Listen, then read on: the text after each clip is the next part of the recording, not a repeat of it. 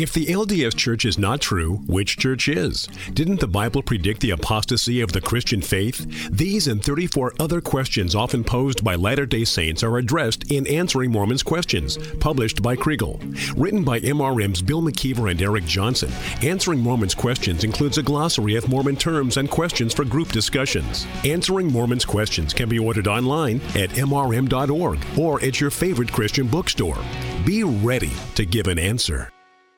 Viewpoint on Mormonism, the program that examines the teachings of the Church of Jesus Christ of Latter-day Saints from a biblical perspective.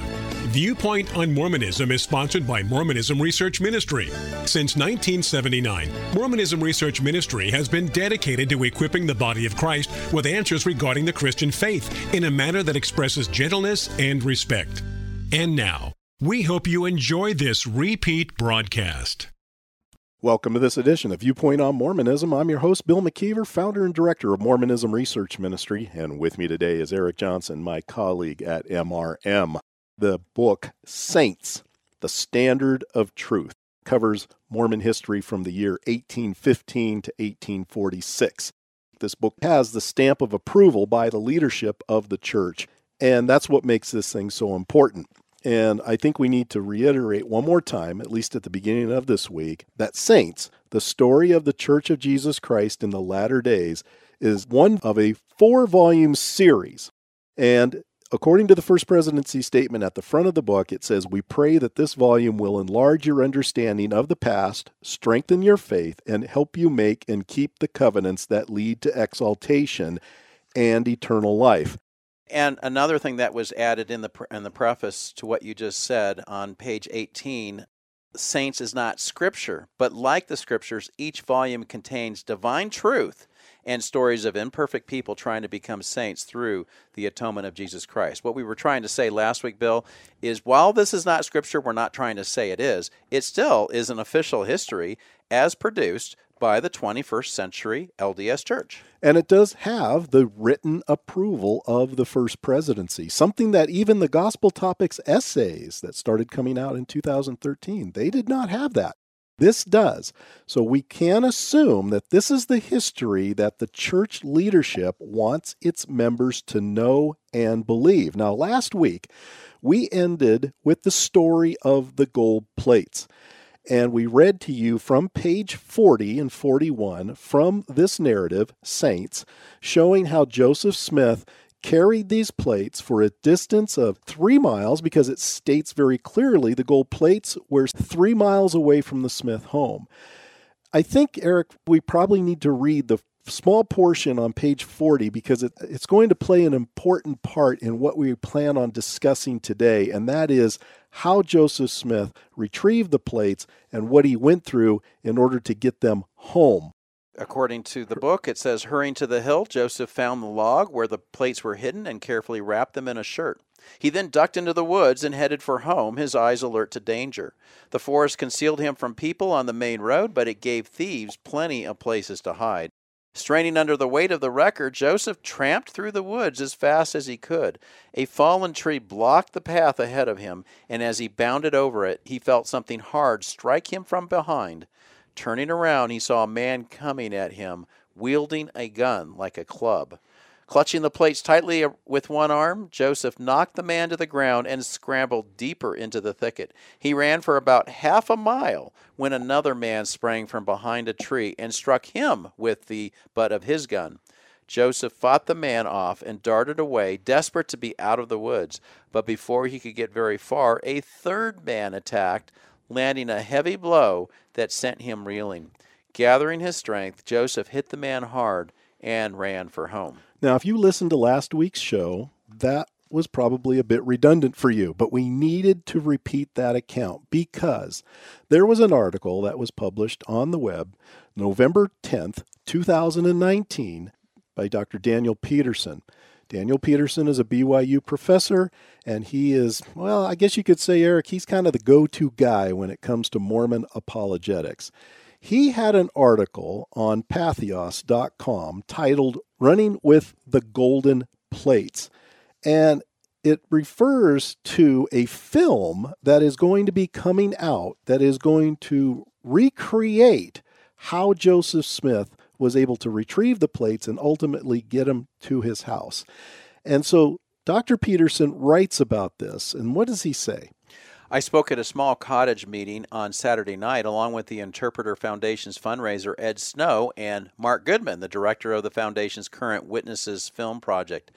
It was a real treat for me to see two brand new clips from the principal dramatic movie, which is now taking shape. This was the first time that they've been shown. The first depicted Joseph Smith, played by Paul Wuthridge, being chased by money diggers while he's carrying the plates. The second showed the first meeting of David Whitmer with Joseph, who has been working with Oliver Cowdery in Harmony, Pennsylvania, and who knows a great deal more about David's travels of the previous 2 days from Fayette, New York, than he could possibly know by natural means. Mark was very apologetic to the group before showing the two clips, saying that their color was off, that the music was too loud, and so forth, and that this was only preliminary work. However, I have to say that I was quite pleased. I've seen the criticism that the plates were too heavy, that Joseph Smith could not possibly have run through the woods carrying them. Now, obviously, Dr. Peterson is very well aware of probably things that I've said personally, as well as other critics of this account and what they have said over the past several years.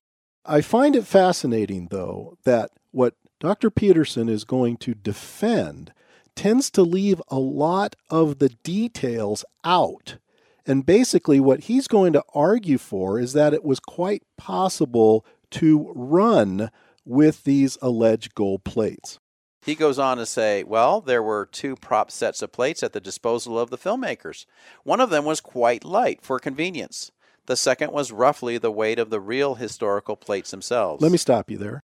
The second was roughly the weight of the real historical plates themselves. What is that weight? I don't know of any evidence that has ever proven exactly what these plates weighed. I've heard all sorts of speculation, and Dr. Peterson himself has given lots of speculation as to what he thinks the plates weighed. But when you say the second was roughly the weight of the real historical plates themselves, folks, how can we take this statement seriously? Nobody knows what the plates weighed.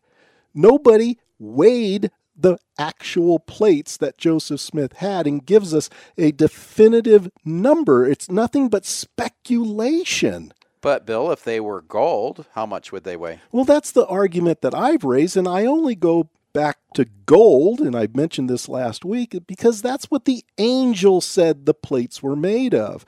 And if the plates were made of gold, then gold that size would be around 200 pounds. And I know Mormon scholars and probably a lot of Mormon apologists roll their eyes whenever they hear anybody say that.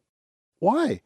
They don't believe the plates were gold. In other words, they have to somehow question what the angel himself said and come up with a lighter alloy. Dr. Peterson believes in a lighter alloy. I have no doubt that he holds to the Tumbaga theory. But the point is, when he says the second prop was roughly the weight of the real historical plates themselves, I don't know what that weight is. Whatever weight Mr. Peterson comes up with can't be proven. Well, I'm sure he's going to say somewhere in the neighborhood of 30 to 50 pounds. No doubt, because that has been believed by some that the plates weighed as light as 30. I've heard that argument. That's not really the more common weight that I hear. Usually it's 40 to 50 pounds. As I mentioned last week, we ended our show on Friday talking about going to an office supply store, picking up a case of paper that weighs about 40 pounds, carrying it around the store with it. You're going to see how quickly those things get too heavy to carry. But let's go on with what Dr. Peterson says. He continues, when our people were filming the scene in which young Joseph Smith runs through the woods while being pursued by money diggers who are intent on gaining possession of the Book of Mormon plates, they gave Paul the option of using the lighter prop. After all, he would be running down the hill repeatedly, carrying the plates, jumping over rocks and logs, trying to avoid low branches. He would be doing this over and over again for different takes, repeating the effort so that filming could be done in a variety of angles. He tested the lighter set of plates and then chose to go with the heavier ones so that the scene would be more realistic. Thus, again and again, he had to run down the hill carrying the plates, then climb up the hill once more, then run down the hill, then climb up the hill. At the end of the day, the producer tells me, The actor was utterly exhausted. But the fact remains that he did it, which proves that it can be done. And this is how Dr. Peterson concludes his piece. And Joseph Smith was a young man who spent his days doing heavy manual labor, who never rode in an automobile, who had a reputation for unusual physical strength. If Paul Wuthridge could do it, Joseph could have done it too. What's missing in this whole narrative? What we just read from the saint's book includes details that Dr. Peterson doesn't mention, nor details that perhaps the film isn't even going to bring out, it seems, and that is jumping over a log, fighting off an attacker who's armed, and then doing it again, fighting off another attacker who was armed, and then a third attacker, fighting him off and being able to run away from said attackers without them being able to catch Joseph Smith, who's carrying this heavy weight. First of all, he has to knock these guys down in such a way that apparently they're stunned or maybe even knocked unconscious to where they can't follow him. And remember, as we mentioned also, Joseph Smith, as the book brings out, had a limp. How much of a limp, we don't know, but still any type of limp by an individual carrying a heavy weight would make an especially burdensome attempt at getting away from these attackers. We're trying to come up with a reasonable solution and trying to understand all the facts here. And when it says that he gets up on a log and then he's hit from behind and now a guy is coming at him, and imagine that if these plates even weighed just 40 pounds, you have those under your arm, you're probably putting them under your favored arm. I would carry something like that under my right arm. Now you're using your opposite arm to punch the guy. Is it going to have any kind of an effect? It just is not seeming to go with what the evidence is that we are given in both the standard of truth as well as the history that goes back 200 years. So when Dr. Peterson says, but the fact remains that he, this actor, was able to do it, which proves that it can be done. All it proves is that this actor ran a distance with a prop and a heavier weight. We don't even know what that is. Dr. Peterson doesn't give the weight. It doesn't really prove anything. This does not prove anything. A lot of the details are left out. I'm wondering when this film eventually comes out, is it going to have all those details that are included in the book, Saints, or even included in other references, such as the testimony of his mother, who we assume got the story from Joseph Smith himself. I don't see how this article really helps the situation. I think it's really made only for those who really want to believe the story of the gold plates.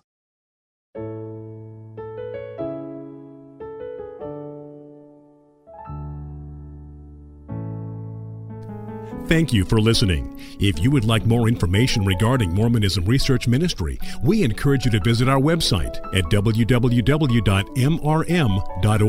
where you can request our free newsletter, Mormonism Researched.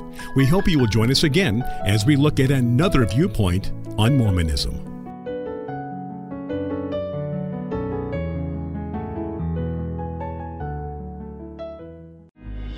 When sharing your faith with a Latter-day Saint, it helps to know what their church has taught on several basic topics. For this reason, Mormonism Research Ministry has provided its Crash Course Mormonism. Crash Course Mormonism includes concise articles highlighting what LDS leaders and church manuals have taught on issues that will probably come up in a typical conversation. You can find these informative articles at crashcoursemormonism.com. That's crashcoursemormonism.com.